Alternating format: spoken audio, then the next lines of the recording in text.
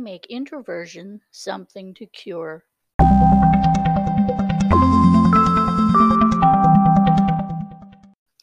Hi, and welcome to the A&J PEI Treasures, E. Jean Simpson author blog post and podcast. I'm your host, Jean, coming to you from the lovely province of Prince Edward Island, Canada. Today's podcast and blog post explores how different personality types are now viewed as though they are a dysfunction and need to be overcome. This is a strange idea which puts value judgments on people who do not fit the mold. Over the past year or two, I've observed many people trying to overcome being an introvert. They talk about it like it is some sort of disease. They use terms like shy and socially awkward or anxious. Social anxiety and shy are not the main meat of what introversion is. In reality, it's just that there are different ways of dealing with life and interacting with the world. Neither one is specifically dysfunctional, but either one can be taken to extremes. If you want to find out more, stay tuned. As a confirmed introvert, I tend to be self-motivated. I tend to look at things and observe and think about things. I don't tend to enjoy groups very much. I'm not one of the in crowd and never was. I have very little interest in fitting in. As Nolan Gould said, in this world, one thing you should definitely strive for is originality. Just be who you are and be your own person. That's what will make you stand out. So I thank Nolan Gould for that saying. I've never seen being an introvert as a disability or even a condition. I see it as simply another way that people operate in the world around them. Unlike a lot of extroverts, I'm not big on jumping out of planes, which is an extreme version of the extrovert interest in having adventure.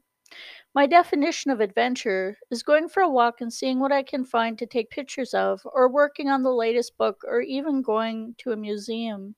I'm not a party girl. On the other hand, I tend to be willing to understand why people can see it as a disability. I mean, the ones that make the most noise and are the life of the party are the ones that tend to get further in certain occupations, though that is a whole different kettle of fish. I've often thought and said to some family members, if everyone was the same type of person, how would anything get accomplished? For example, if no one was filling shelves in the grocery store or cleaning the facilities because they all wanted to be a manager, how far would we get in a grocery store? Nothing would be there. We wouldn't be able to find our groceries, or we'd have to stock the shelves or take them out of the warehouse ourselves. How long would the world last with that type of chaos? Just as each person is unique and no two are alike, different people are interested in different things.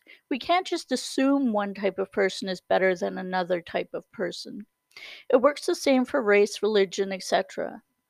No two people are alike, and no one type of person is better than another. We say that over and over, yet we decide that some people are more important than others. The only thing that changes with regard to who is important is when something happens and then some other group is put down and another raised up. An example of this is all the memes floating around how certain groups, artists, actors, musicians, etc., are not doing anything for the pandemic, but we should find store clerks and truckers more important.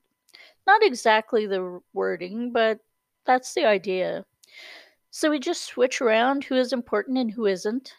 Then what? Switch back as it suits later? It's not a step ahead in accepting the importance of each individual to the greater whole.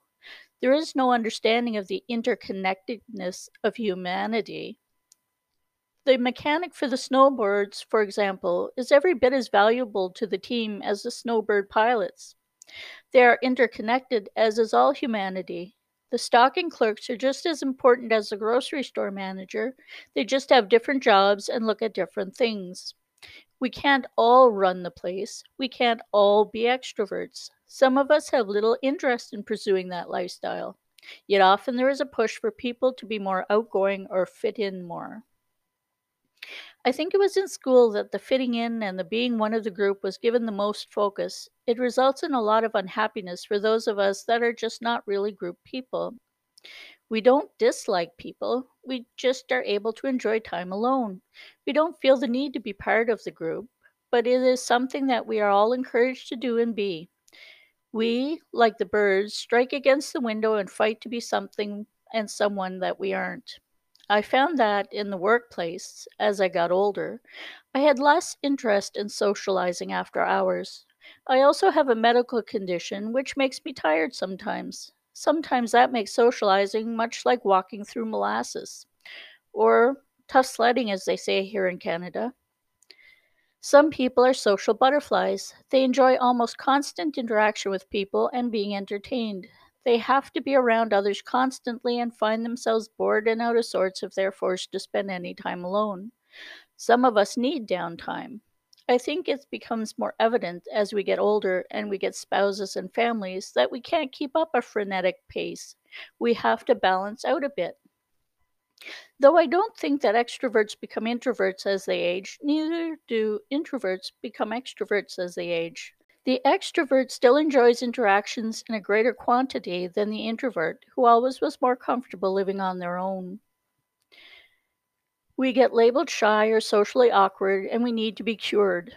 We need to go out and make speeches, go out and get into group activities. We need to experience life. Apparently, we don't do that in the world of the introvert. I'm not sure what I'm missing out on, but it doesn't feel like a great deal. I'm an author, blogger, podcaster, and social media for A&J PEI Treasures. I've done other jobs in the past in different capacities. I don't need to have a whole group of people that I contact with to do this. I got to see a lot of the country, so where others have to do this in groups, I do this with my husband. I'm quite content to live life more quietly. So be realistically unrealistic and know that it takes all kinds of people to make the world. Some people are comfortable with groups, etc., and some are not. Not everyone can be the manager. Some people have to do the work. Some people do both. It's not a contest. We are all on different paths going along doing what we do. The world does not come off its axis because someone is an extrovert or someone is an introvert. As Stephen R. Covey said, strength lies in differences, not in similarities. And I think he's right there. We are all interconnected, and realizing that can make it easier to work together. Where I have strengths in one area, my husband has them in another. I don't try to do what he is good at, and he doesn't try to do what I'm good at. Yet we live quite well together because we got to know that we each were good at different things and left the other do what they were good at. It's not the goal of life to become good at everything. It's not the goal of the world to be all the same person. So now there's another serious topic issue that I want to talk about. It's sort of an author tip. It seems that there are people out there that actually take people's work and do what they wish with it. It seems most prevalent in the ebook world, where it seems it is easier to do this. One of the tips I would give is to make sure to check online and watch your online presence. Look out for scam sites. They tend to take your work. You get no credit for it nor payment.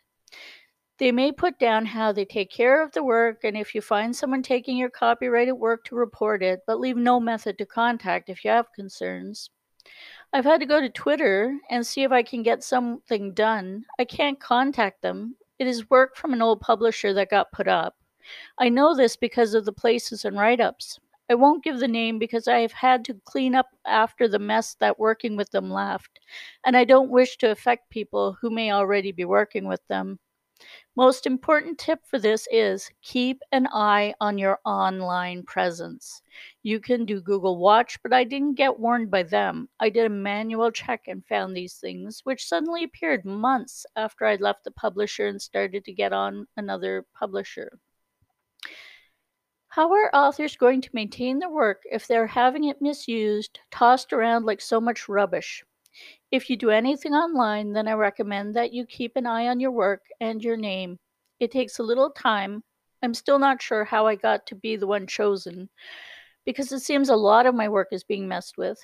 So if you do ebooks, I suggest you check and check often. The only thing that seems to really work is contact with the RCMP or police agency, and even then it takes multiple tries for anyone to take it seriously. Just one more thing. I have one of my children's ebooks up for the 2021 TCK Award. Category is nonfiction, which is the fifth, I believe, in their categories. And the book is The Big Kid's Magical Path to Colors in Nature. If you have a moment, we could use some votes, and I'll leave a link to the place on my podcast write-up and on my blog post body. Thanks for listening to my podcast and or reading my blog post, and thanks for your interest in ANJPEI Treasures. Our blog posts are available on WordPress and Goodreads, and our podcasts are available on Anchor FM in a variety of formats and also accessible through iHeartRadio. My ebooks can be found on Amazon, and again, I leave links in my podcast write-up and my blog posts. Keep watching for more ebooks and more formats. I'm always working on something. Up until my discovery, I was working on getting up in Smashwords, another bump in the road, but if I can get 5 minutes together where I'm not being scammed or having my work taken without my consent, then I will get up and I will actually be, yippee, an affiliate. Thank you again. Bye.